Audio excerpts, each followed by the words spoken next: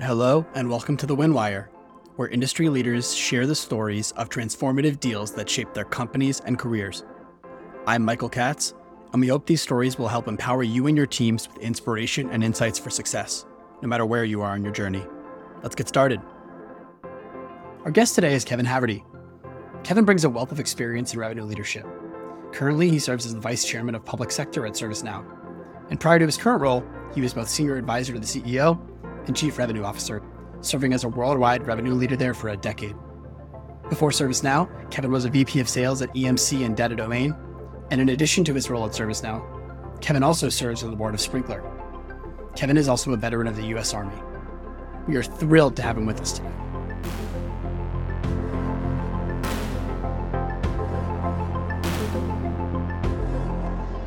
Kevin, welcome to the podcast. Thank you for having me. It's great to be here. Excited to talk today about the deal that really put you on the map. Now, before we get into the details, I want to set the scene here. You've now seen ServiceNow through several eras, starting there, I think, in late 2011. The deal you chose is in 2012, which I think is the same year that ServiceNow went public. Give me some context about ServiceNow as a company at the time and your role there. I know you'd spent time working under Frank Slootman at Data Domain before joining. Can you provide some background about how you found yourself there? What's happening in your career at the time? What's going on in the company? Yeah. So when I started at ServiceNow in December of 2011, the company was just crossed over the $100 million in revenue barrier, which is a huge accomplishment, as you know. There were about 750 employees, and the company was going through a pivot. It was going from a founder-led company, from Fred Luddy, our great founder, to Frank Slootman, who's probably the best in the business as far as like emerging technology CEO who's built for scale. My personal situation was I was at EMC at the time, and I had my dream job. I was vice president of sales, one of the products, the Data Domain product, and all the other backup and recovery services for the Americas. And, you know, I'm a Boston guy, Michael. I'm working for a Boston-based company as a vice president. I didn't think I'd ever leave. But when I saw Frank Slootman sign up at ServiceNow, a company I hadn't heard of at the time, I got very curious. I was thinking there must be something special going on over there if Frank's taking the helm. And then a whole bunch of the executive leadership teams from Data Domain followed Frank over, like very shortly after. David Schneider, who was running worldwide sales, Mike Scarpelli, our CFO, Dan McGee, product leader, just right down the line. And so I got this like major FOMO, feeling like something special's going on at ServiceNow. Starting to get insecure if you're not going over there. Yeah, I was like, what is going on? Like, this is a great team. They're putting the band back together. I finally felt like I had to be part of it. I knew it was going to be something special. Interesting. And so you came over, they were making this transition from, to your point, founder-led to this new era. And what did that mean in terms of your personal focus, your role, how you were trying to grow the... So David Schneider brought me in to run the Americas. What they were looking for was repeatable processes, consistent results, the scale up. Basically the phase where you go from 100 million in sales to $1 billion and beyond. And the great thing was ServiceNow had arrived. They had good customers. They had a great product. They had pockets of success, in particular, the big financials in New York, a lot of the tech companies out on the West Coast. The UK was on fire with the big financial firms, but the results were very inconsistent. Like most of the revenue was coming from the Bay Area in California and New York City, at least in the Americas. And so my job was to take the great things that ServiceNow had started to build out and then kind of try to get it to scale across in a balanced way across industries, across major cities, and get the kind of results that you need when you're going to be a public company where everybody's watching your revenues and your results every 90 days. Yeah, and wanting to see that you can sell to any industry as ServiceNow does today. You know, once you cross into the IPO, publicly traded world, they're looking for consistent results. They're looking for accuracy, the traditional raise and beat the number every single quarter, quarter in, quarter out, which we became known for. That takes like some pretty good operational discipline and some great results. That's what we were there to build. Well, I guess no better time than now to start talking about the deal that really started to make that happen, right, in your eyes.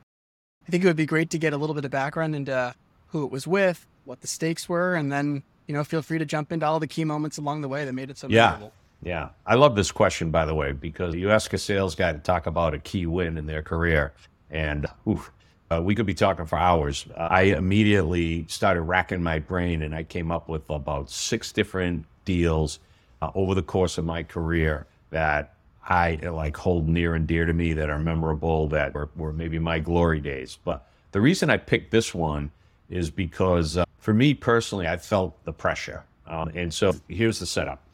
I started at ServiceNow the first week of December 2011. My first 30 days, I was really just trying to figure out who was who, get onboarded. I wasn't really carrying the number per se. I was more like shadowing Schneider and learning how the pricing worked and the cadence of the company. But January 1st, it cut over and I owned the Americas number. And so in enterprise software sales, Q1, seasonality-wise, is always a challenging quarter. And we had our sights on IPO.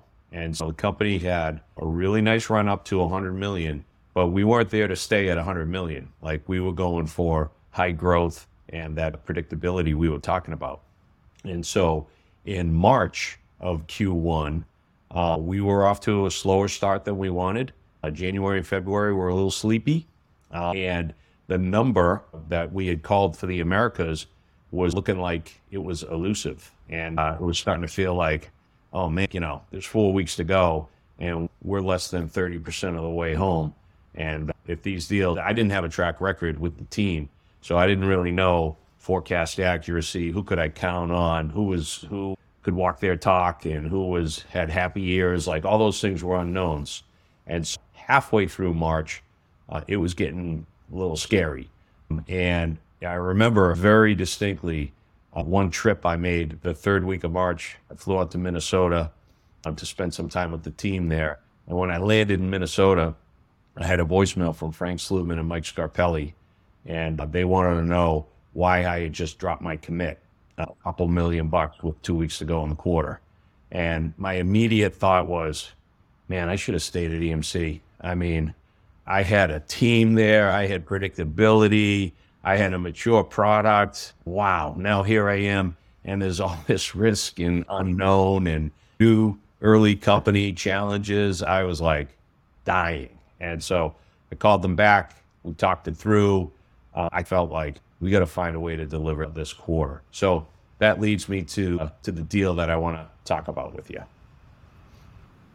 Yeah, that's great. And I think probably a lot of people can put themselves in your shoes in terms of no track record. I don't care if you're a rep, you're a leader, whatever it might be, that first quarter, second quarter, whatever it is, you lose all your reputation, and actually you almost have more to lose sometimes by missing their thing. You're losing your luster, essentially. I felt like I had to prove myself. I've read a lot since about imposter syndrome, but imposter syndrome was beating the hell out of me at that point. And I was like, oh my God, I got to find a way to make this work so I had to build my ServiceNow reputation.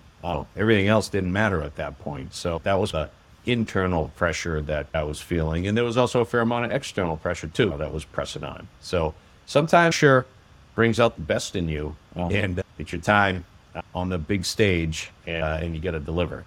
So anyway, the deal that I love to talk about with that setup is a large pharmaceutical company in New Jersey, and it wasn't even forecasted for the quarter. It was a Q2 deal, wasn't on the radar. The team had done a fantastic job of positioning the company, getting this company to really want to have ServiceNow, and making sure that we were in position, we had the quote-unquote technical win. They wanted to do business with us. But we had to come to terms, and that's not so easy. And so the team reached out to me and said, we got this long shot. We could potentially pull this deal in. And at the time, this thing was forecasted at about $750,000, which was a big deal at the time for ServiceNow, annual net new ACV. And they weren't doing business with us at all, so it would have been a new logo. And I was like, okay, how can I help?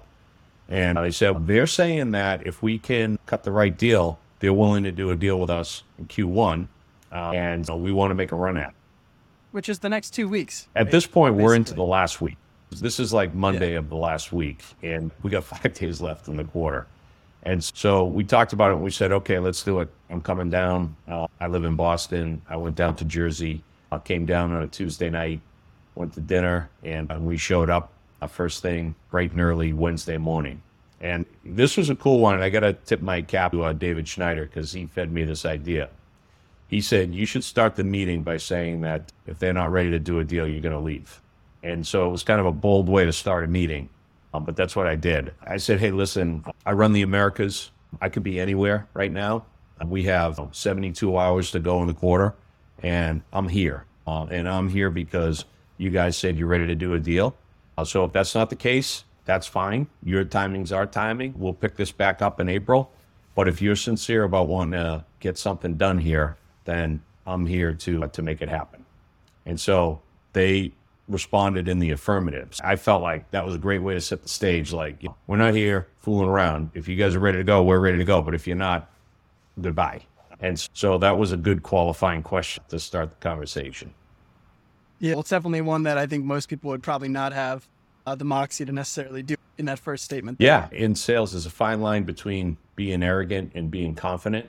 And people love confidence and they hate arrogance. And so kind of positioned it in a way where, hey, I'm a professional and this is what I'm here to do. And that's why the part about your timing's your timing, our timing, right? So like if we want to talk about this in April, that's fine. So I didn't want to be like the jerky boy with the hard close, but also wanted to make sure that they understood we were not going to spend any time on this if it wasn't possible. So played out great. Yeah, and you're not saying you're never willing to do it or you're just going to walk out forever. Yeah, and so then how did it proceed from there? What were some of the key moments that got you to close in those 2 days? So what was really great about Wednesday was we were in their office and they had a conference room, and it was myself, it was the sales manager, John Meyer, who's one of the greatest. He's still with us in New York, one of our most senior tenured people in the sales organization, and Bill Schoeffel, who's now at Snowflake. Bill's a great salesperson, sales leader now, but at the time he was the rep. And John and Bill knew what they were doing. They were 2 of the most successful people in the sales organization at ServiceNow at the time, and they're the guys who teed this deal up. So I was the one in there trying to help, but it was really all that. They were the ones who got this thing teed up. I was just trying to push it over the line. So it was the 3 of us, and then it was senior people from the IT organization at this pharma company, and then some of their resources like a lawyer and a contracts person. So we were, there were probably about 8 to 10 of us sitting around this table. And then they gave us our own little breakout room right down the hall, and then they had their breakout room. And so throughout the course of the day, we had these kind of timeouts, and then we went and huddled in our little breakout room. We strategized. We called back to corporate in Santa Clara or San Diego in those days for us. And we had the company at the ready to try to hammer out this deal. And then when things would come up, we were just marching through the different items. We would just call in to corporate, get the senior people on the line, and hammer out the decisions in real time. So this was probably like a process that under normal circumstances takes about 6 weeks, and we compressed it into a day. And so that was pretty cool. It was a long day, by the way. We went late into the night. We probably walked out of their office at 10 p.m. And so lots of breaks. We actually built a really great rapport with the customer over the course of the day because we were, even though we were coming at it from different sides, we were both trying to get the same thing. They needed our stuff. They wanted to get a deal that worked for them, and we needed the deal, and we wanted to make sure that there was the win-win that you hear about. It was all about that. Well, it's fun. The fact that you had these breakout rooms, it's almost like there's a mutual respect and understanding that this is truly a negotiation where there are 2 sides that are acknowledging, hey, we got to go huddle and come We got to go huddle. And there was a part of me that wanted to sweep our breakout room and make sure it wasn't bugged or anything, but I knew they wouldn't go there. These were good, reputable people. But a little bit about the deal, which kind of made it cool. I told you it was like a $750,000 deal. They were asking for a lot. They were leveraging their brand. They wanted very good terms and all these things. And so we were thinking like, all right, well, look, this is a big company. They spend a lot of money. They're asking for a lot. So let's focus on how do we make it bigger for them and for us and make it better for both. So we came back and we were like, you know what? We're talking about 750,000. You're looking for a lot of gives. Why don't we do something a little bigger? Like they were thinking about starting in this phase and then expanding as they went. So we said, let's bring some of that expansion forward a little. And we got the initial deal up to 1.2 million, but it included a lot more. Now, there was no worry that this company would or couldn't consume that much. They had an appetite for even more. But ServiceNow wasn't the obvious choice in March of 2012, so it was still perceived to be a little risky. We didn't have a lot of $1 million deals. In fact, getting a new logo for over $1 million was unheard of in those days. It was usually start small and expand, prove yourself as you go, and grow and grow and grow. So we certainly had a fair amount of customers spending more than $1 million, but very rare to land a new logo at that amount. And so the angle we took, Michael, because their biggest concern was, what if this project fails? Like, what if we don't get into production? Then we're going to be obligated to spend this money, and that's a no-go with us. And so we came up with this creative angle where we said, okay, you need this to get into production. We need it at 1.2 million. Here's what we'll do. We agreed on a reasonable amount of time to get into production, whatever it was, 6 months, 9 months. And we said, if you're not in production by that date, we're going to move the price point down from 1.2 million to 800,000. And so we'll be in kind of a quote unquote penalty phase. And then we're going to work like heck to get out of that penalty phase because we'll want the revenue to go back up. And you're going to be the beneficiary of that. And honestly, we're going to make sure we never get into that situation because it's going to cost us money. And so we put our money where our mouth was, and we signed up for walking away from a fair amount of revenue if we didn't deliver, because we knew we had the right technology, we knew we could deliver, and we knew it was going to work. So that's how we structured it. We raised it up to that 1.2 million. We locked it in for a certain amount of time, and then we signed up to say, hey, it's going to come down if we're not walking our talk, which was a little bit of risk that we were willing to take, and they were too. So that was the breakthrough moment where they were thinking like, okay, ServiceNow means business. We like this structure. Let's go. And so coming to terms on the business part of it, I believe took us from 8 a.m. till about noon. Then we took our little lunch break, and then it was like rolling up the sleeves and hammering through the MSA, the Master Service Agreement, with all the T's and C's and everything that goes with it. So that's the part that felt like 6 weeks worth of work compressed into 6 hours. I'm sure the legal team, the weight of that one, even more than you could. Yeah. I think we all know there's these specific things you remember as part of any deal. It's something that went horribly wrong, some coincidence, some funny moment. I know this was so compressed, but are there any other interesting or memorable conversations on your side internally in those huddles or with the customer? Yeah. I remember a funny and embarrassing part of the deal. And then the final ending of it was kind of funny too, I thought. So remember I told you we were having these huddles in our breakout rooms, and then we were having the group meetings with the larger team.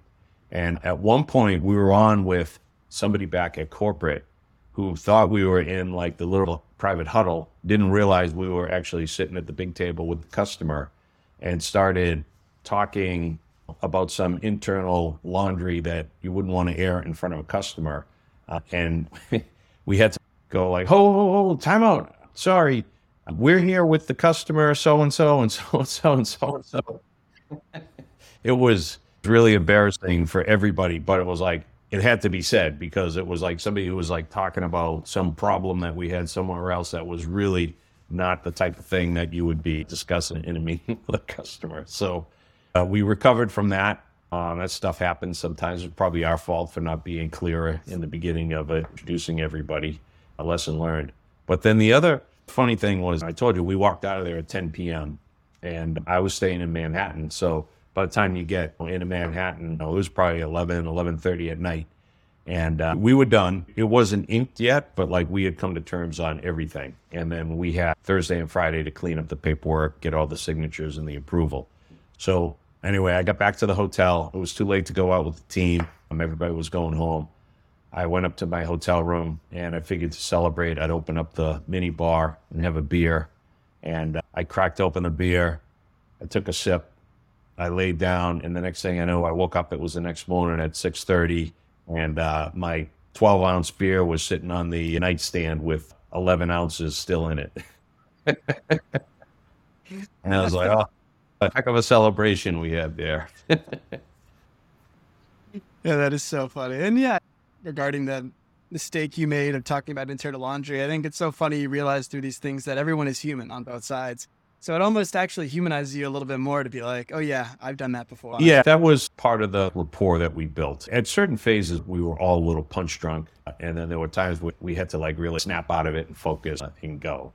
But I remember saying at the time, this is one I won't soon forget. And here I am 11 years later talking about it. So I guess I didn't forget. And it was great. But what it did for the company, number one, was it got us to the number that I had just backed off of the week before. So I regret ever backing off the number. I should have kept my commit where it was.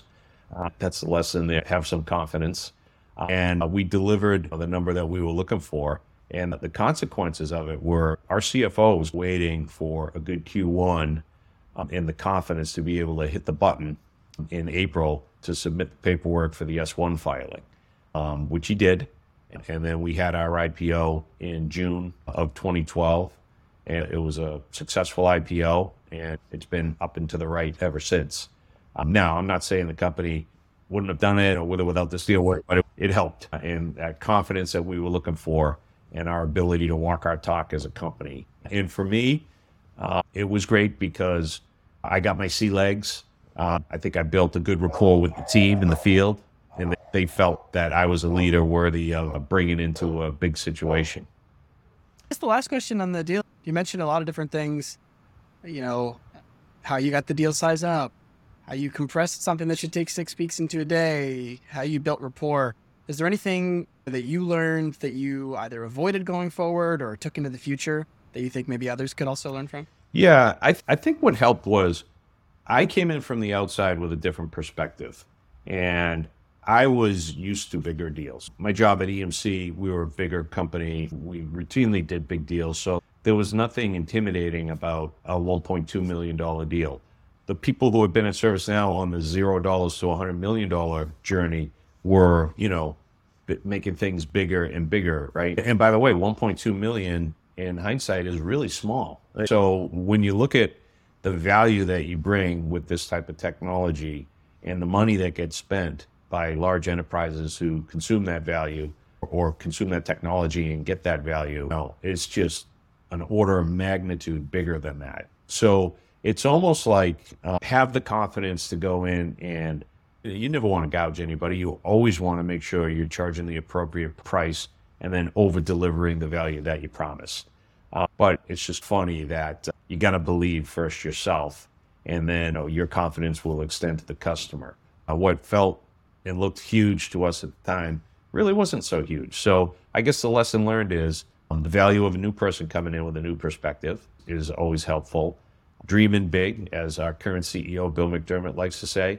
In hindsight, when I thought I was dreaming big, I actually wasn't even dreaming big enough. So we all need to think about the art of the possible more and dream bigger and kind of go for it. And what's the worst thing that's going to happen? Somebody's going to say no, and you adjust. So, those kind of lessons hit you throughout your career in business, where I think you got to have the right frame of mind about things. You got to stay confident. You got to stay the course, and nobody bats 1,000, but if you do it right, you're just going to be that much more successful as you go. And obviously you've seen the bar raise since then. So it's been a journey. Yeah. But just to close out here, I wanted to get your higher level perspective on a couple of different things, given your years in the industry and expertise. All these are really interesting times for a lot of folks where everyone is scrambling for different ideas and ways to improve. So the first one I wanted to ask is, where do you think people are getting it wrong right now? What idea or point of view that you hear a lot from revenue leaders or founders do you think is either wrong or think is something that maybe people are too focused on right now? Well, I think a lot of this is played out. Throwing bodies at the problem is the wrong way to go. There's this theory where you just flood the market and then may the strongest survive. And you call out people who are failing, and that's how you scale a sales organization. I never really subscribed to that. That's a little chaotic to me. Now, being aggressive, absolutely. But I think you got to be a little bit strategic and specific about how you're going to be aggressive. So what I saw that worked, Michael, was, hey, we're going to open a market. We're going to put some people there. And then when we see some results there, then we're going to go in bigger. So I've seen companies and I've seen approaches where they just throw a bunch of resources at a market. They're not enabled, or they're not really supported, and it's not a good experience for anybody. And so then you get a whole bunch of people who turn over, whether they quit out of frustration or you have to let them go because you've overspent. And it's too chaotic. It hurts a lot of people. And in the end, it's not worth all the broken glass that happens. So now, with all the layoffs that have happened over the last few months, I think everybody in the market's changed. The market no longer rewards growth at all costs. The market now rewards profitable growth.